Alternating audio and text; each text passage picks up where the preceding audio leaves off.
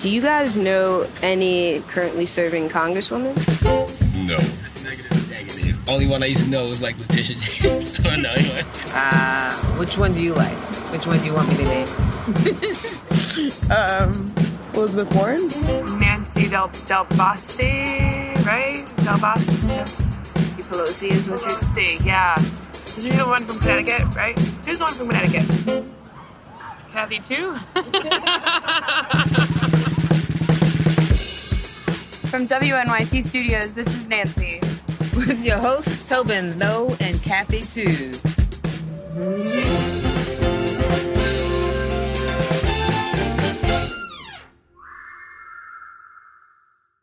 Tobin. Kathy.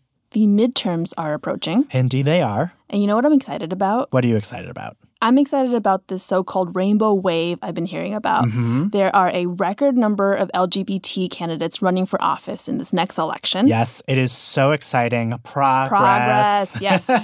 It's like queer people's moment to storm the government. Oh, but also, Kath, we've been storming the government.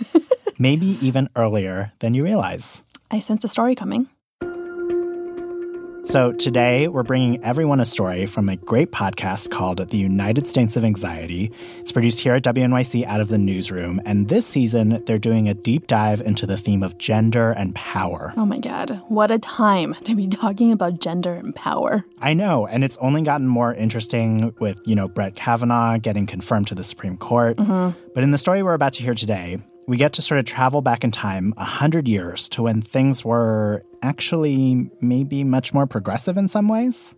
So the first voice you're going to hear is Kai Wright. We love Kai here. We even had him on the show last season. Yep, he's great. And his main gig is host of United States of Anxiety. And just to set the story up a bit, one thing he and the team have been really interested in is what a huge year this is for women running for office. Take it away, Kai. We're going to start with one race where a woman is running as an underdog and has, in fact, been an unexpectedly strong fundraiser even before Kavanaugh. Kathleen Williams is running as a Democrat for Montana's one at-large congressional seat. I'm Kathleen Williams. I'm running for U.S. Congress. We need to turn this thing around. She was a total upset in the primary, and now she's steadily gaining ground on the Republican incumbent, Greg Gianforte.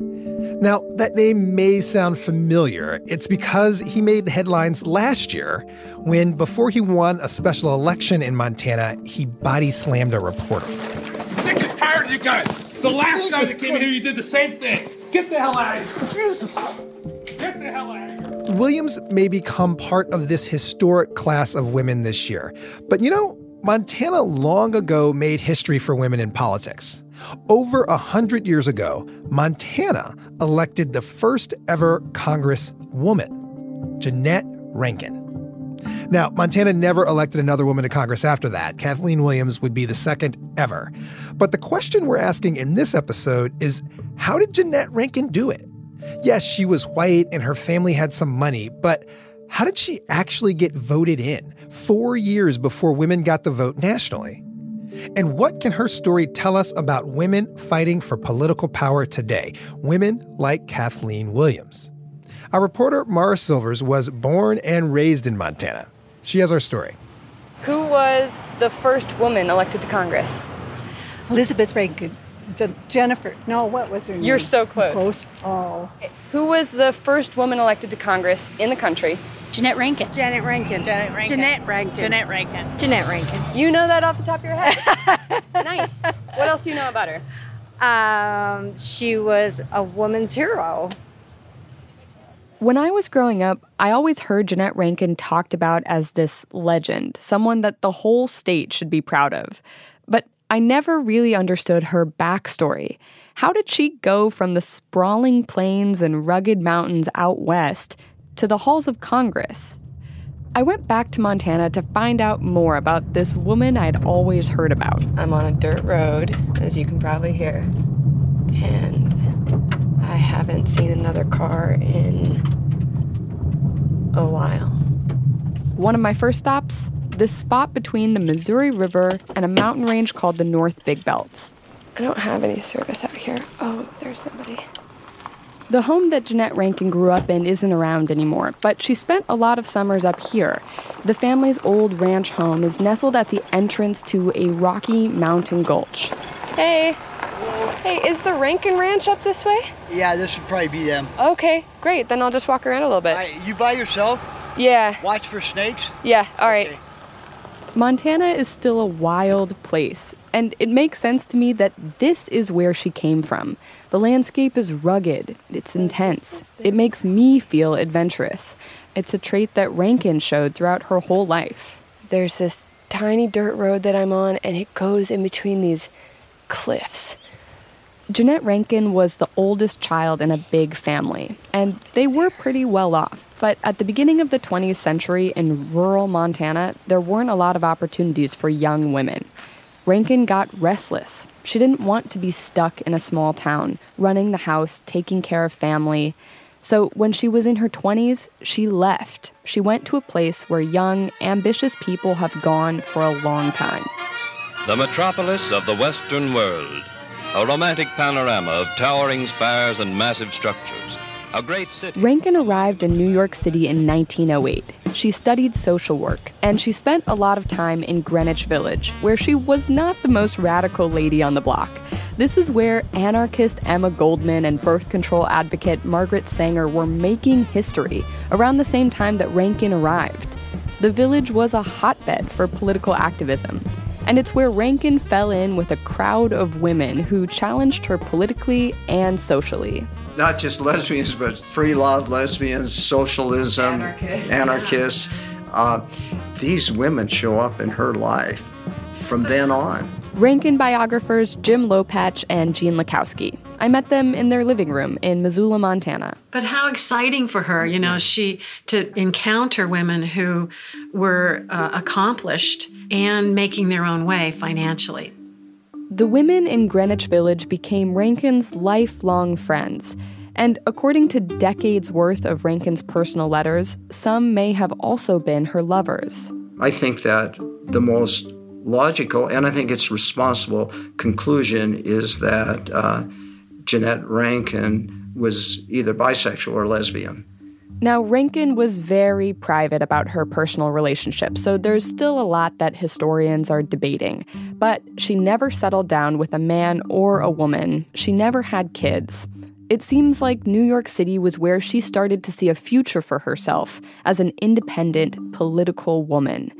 And this kind of feminism was a big idea in the early 1900s. The first feminist movement in the late 19th century and the early 20th century must have been just a deliriously wonderful time for her and other women who had ambitions. Historian Lillian Faderman. Jeannette Rankin became an adult at a very heady period for women who wanted independence and saw themselves as more than the domestic creatures that many women were consigned to during the Victorian era.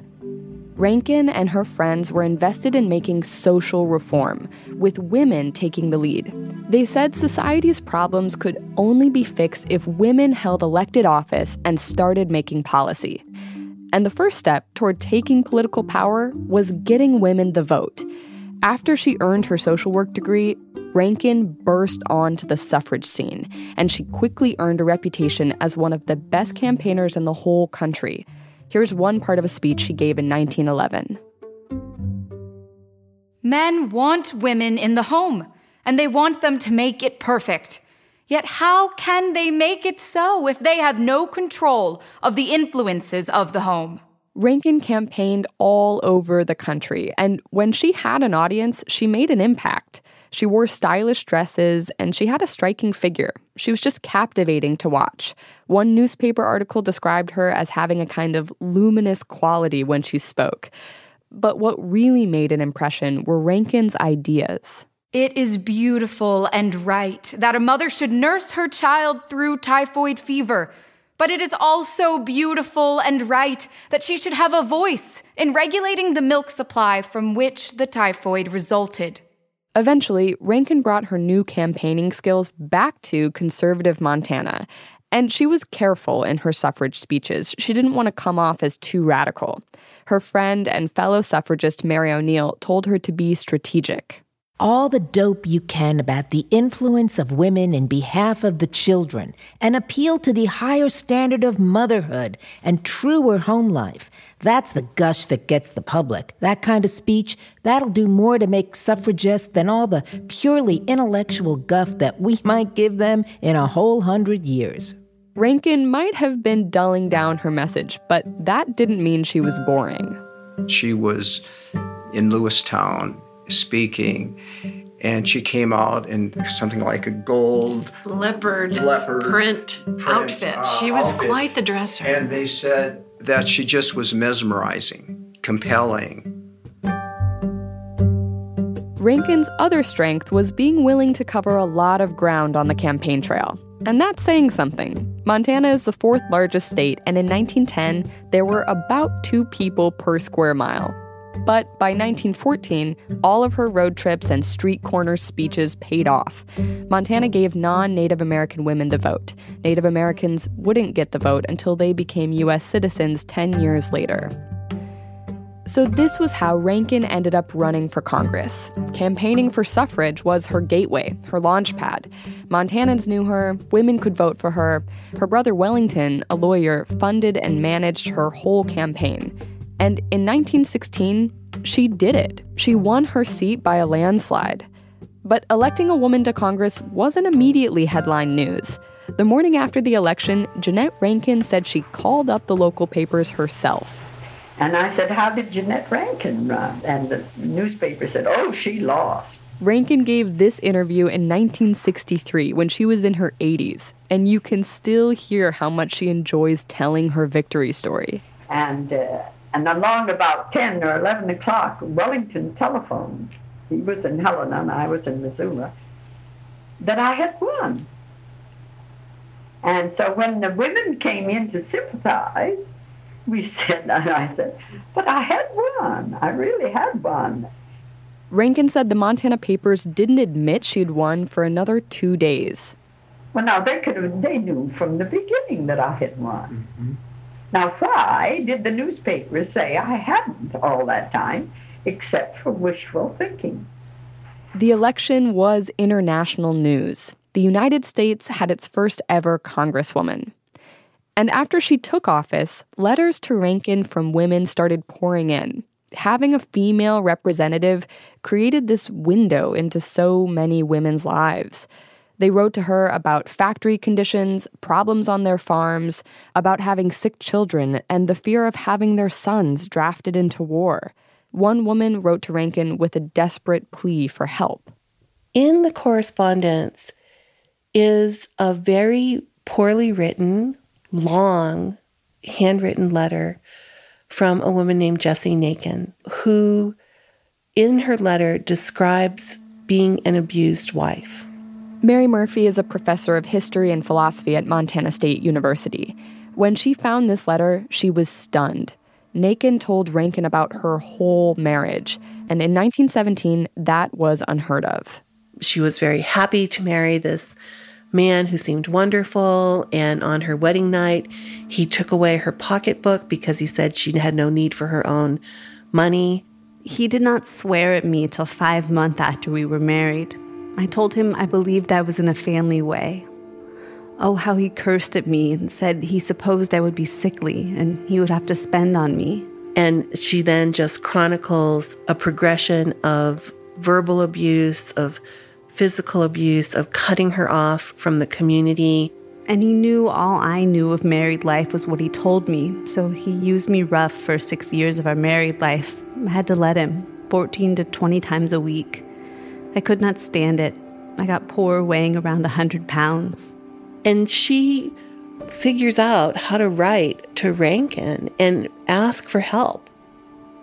But Murphy says the country's first congresswoman didn't have many answers. You know, Rankin, what could she have told her to do? I mean, we didn't even have the concept of domestic abuse. A man had a right to his wife's body. She did not have any viable economic choices. There was no such thing as a shelter for abused women. Rankin didn't get to be an advocate for women for very long. She was outspoken and radical, but she was also unpopular. In 1917, just days into her first term, Rankin was one of the few members of Congress to vote against World War I, and her critics tore her apart. They said that she was weak, that she couldn't vote like a man.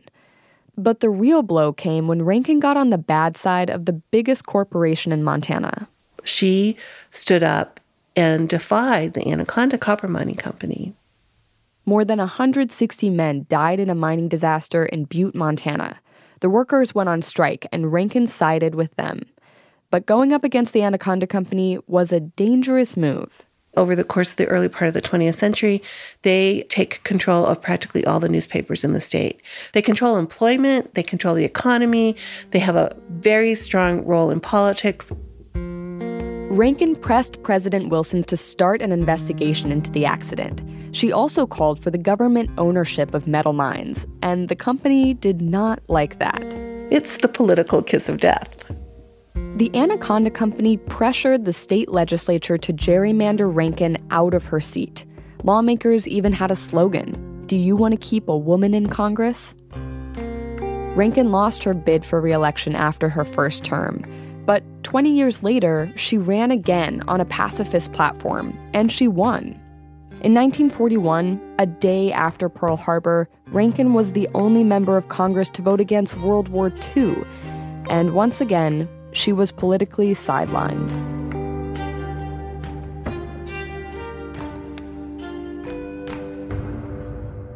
So, Mara, Jeanette Rankin, she gets to Congress and she stakes out these unpopular positions. And so those stances lead her to losing political leverage. Right. So some of the people who celebrate Rankin say that the way she acted in her first term was almost sacrificial. She wasn't willing to seriously compromise on these major topics, and it cost her her career.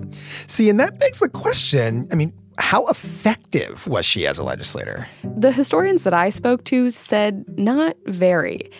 She didn't have any major legislation passed, although she did get the ball rolling on some maternal and child welfare bills that passed later on. But other people argue that her meaning is actually symbolic.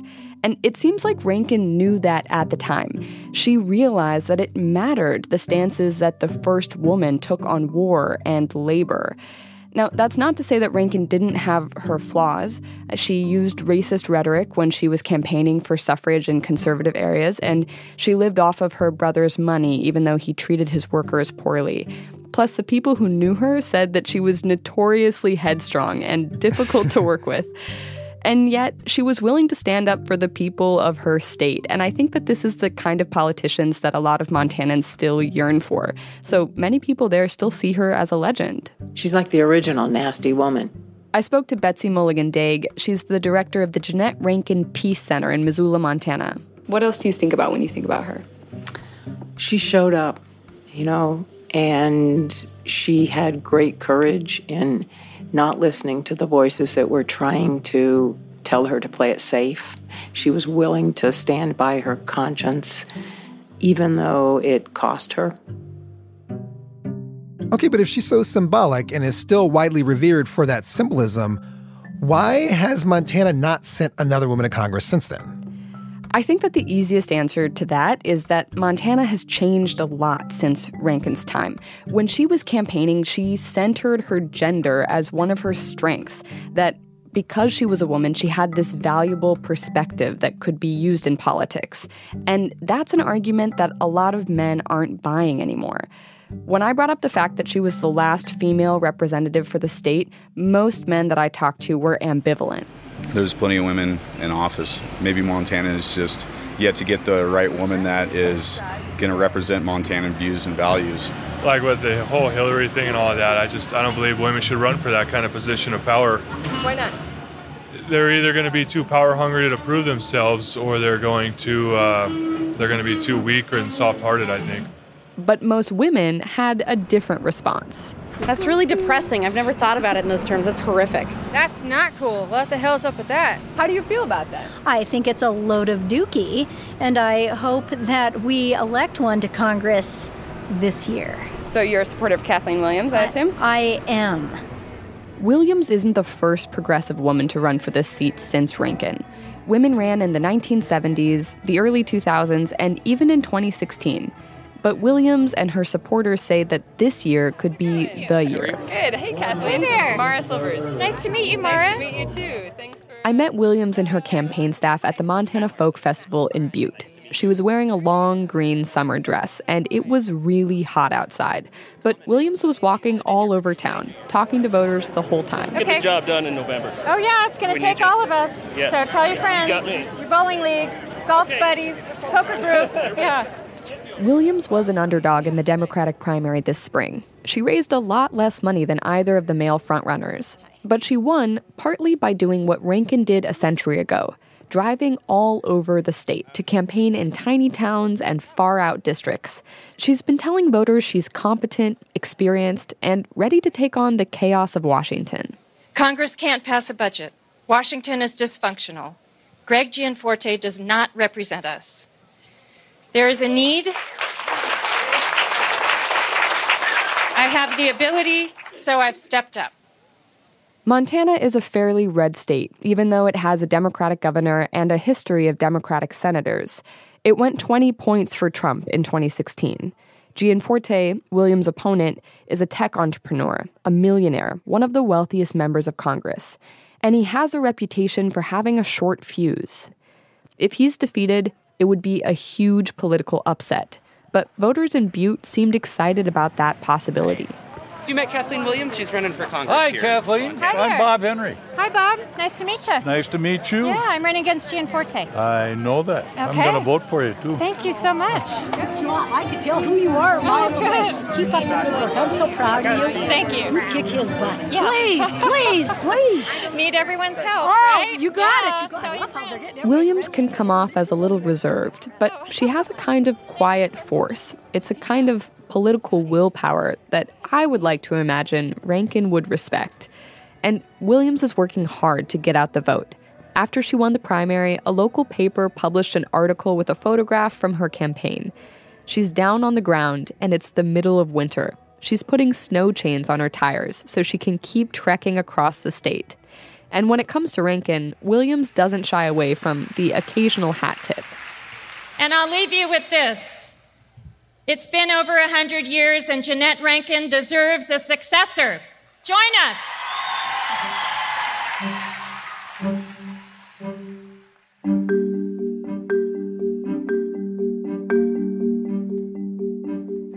So, Jeanette Rankin wasn't just the first female member of Congress, she was also the first queer female member of Congress.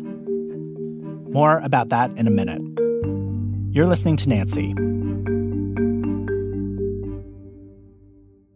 Hey, Nancy listeners. So, over the last couple of weeks, you've heard us talking about this project we're calling I've Been Meaning to Tell You. We've asked you to share your stories about stuff you've been meaning to tell someone important in your life.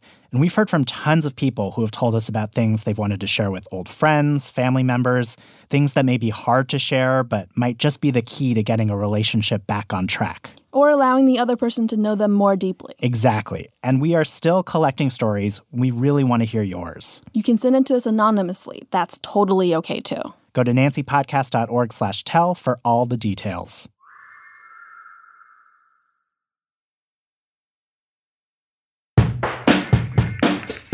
And we're back, Kathy. Tobin. So in the first half of the episode, we heard the story of Jeanette Rankin, the first ever Congresswoman elected in this country. Amazing.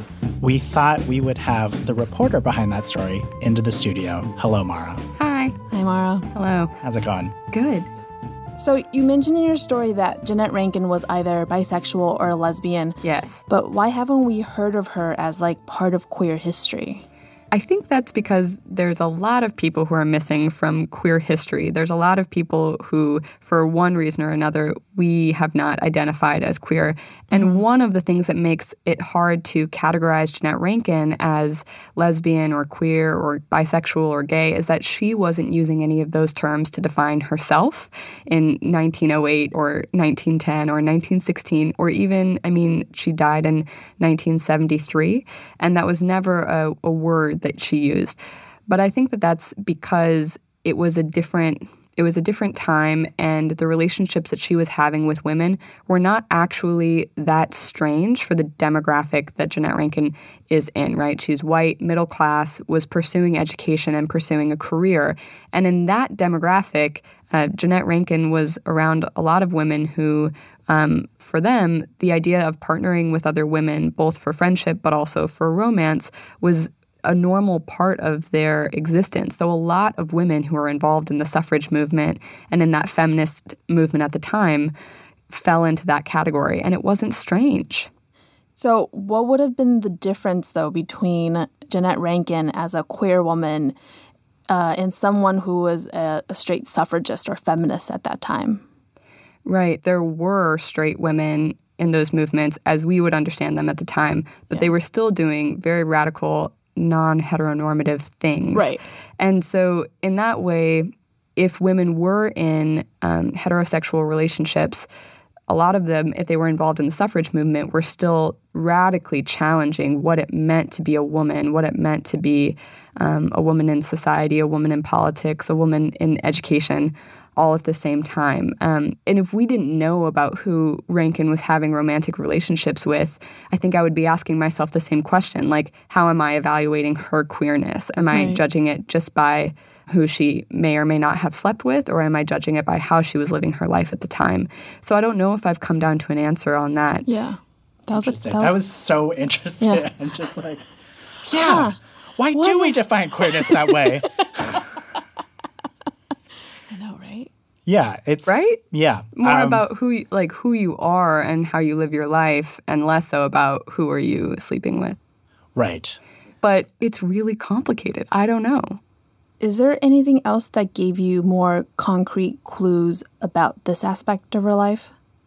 Well, I think a couple things. There's a lot of correspondence that historians have found between her and a lot of the women that she met in Greenwich Village, and those letters told me a part of Jeannette Rankin's story that I had not heard before and that had not been emphasized when I was growing up in Montana learning about Jeannette Rankin. So, for example, she had a lot of women in her life that she was close with for decades. She never settled down with one person, but they were her support systems. They visited each other all the time. They wrote loving, affectionate letters to each other, but there were also sexual references and innuendos in the letters. I mean, Jeannette Rankin, according to one of the letters, would buy lingerie for one woman with pink lacy bows and things like that. It's all described. I mean, the receipts are in the history notebooks. They're literal receipts. They're all literal receipts.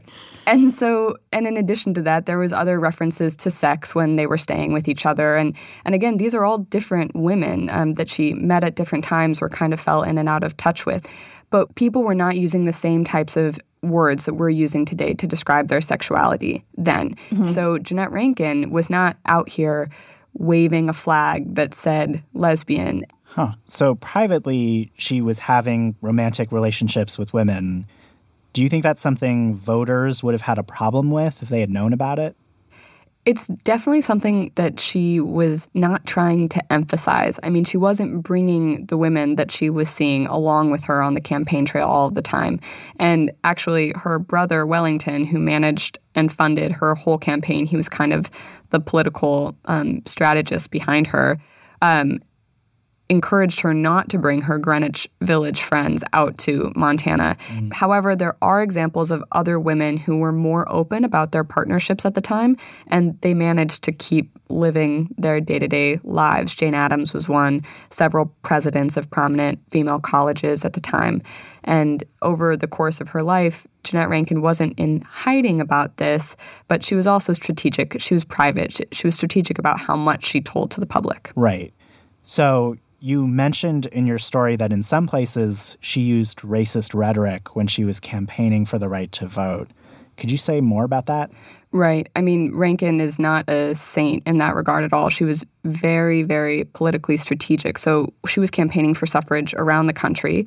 And no matter where she went, she tailored her argument to what the politics of that state were at the time. And so when she was campaigning in conservative areas, a lot of the pushback from white male politicians was to say, well, if we give women the vote, then black women or women of color will overpower us at the polls.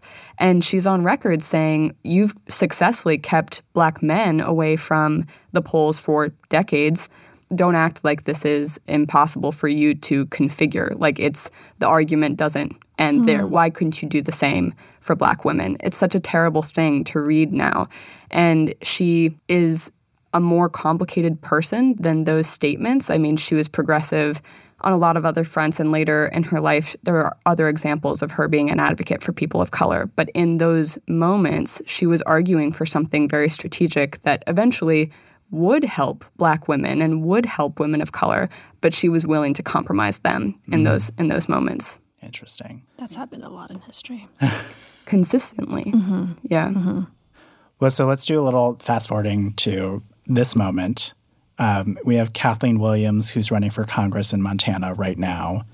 She is not queer, correct? She's not queer. Okay. But it's interesting.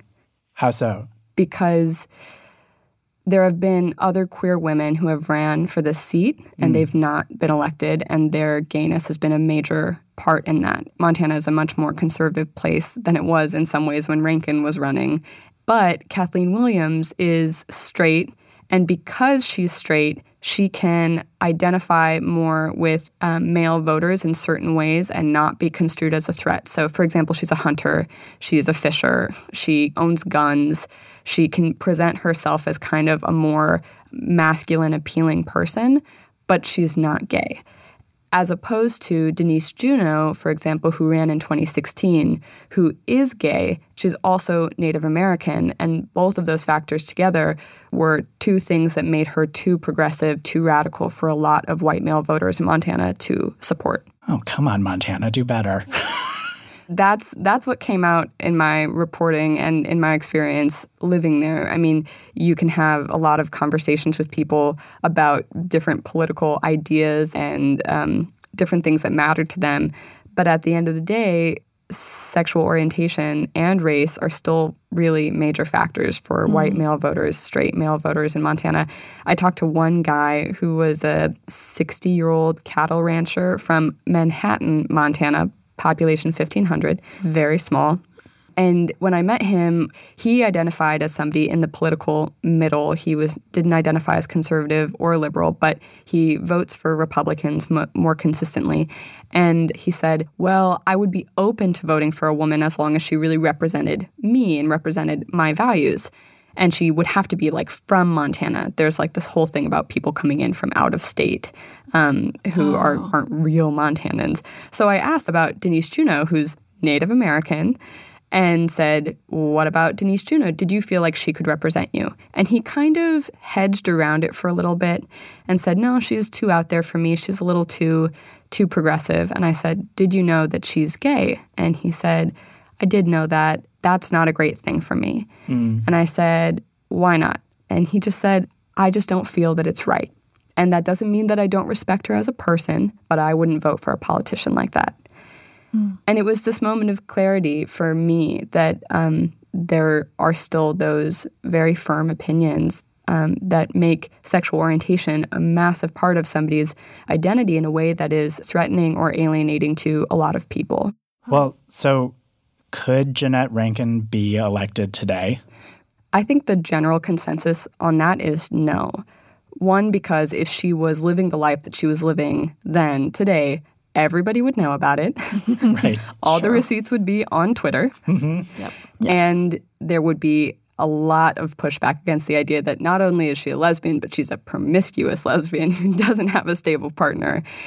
On top of just the general idea that she was a really progressive person for her time. I mean, she was pushing back against big corporations in Montana, mining interests. She was a huge advocate for labor unions. She was a pacifist. She voted against World War I and World War II. I mean, all of these things put her like to the left of Bernie Sanders, plus being gay. So, I mean, or what we would now today consider gay.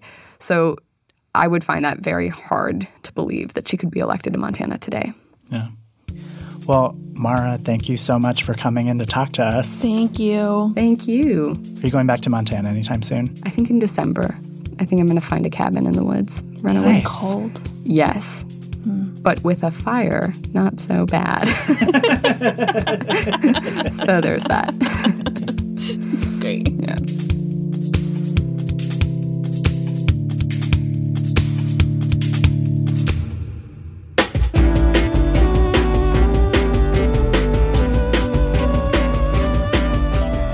That was Mara Silvers, a reporter in WNYC's newsroom. You can listen to more of the episode in which Mara's story appeared and the entire fantastic series United States of Anxiety wherever you get your podcasts. Big thanks to the whole team there. And that is our show. Make sure you vote. So important. All right, credits time. Our producer, Matt Collette. Sound designer, Jeremy Bloom. Production fellow, Temitayo Fagbenle. editor, Jenny Lawton. executive producer, Paula Schumann. I'm Kathy Tu. I'm Tobin Lowe. And Nancy is a production of WNYC Studios.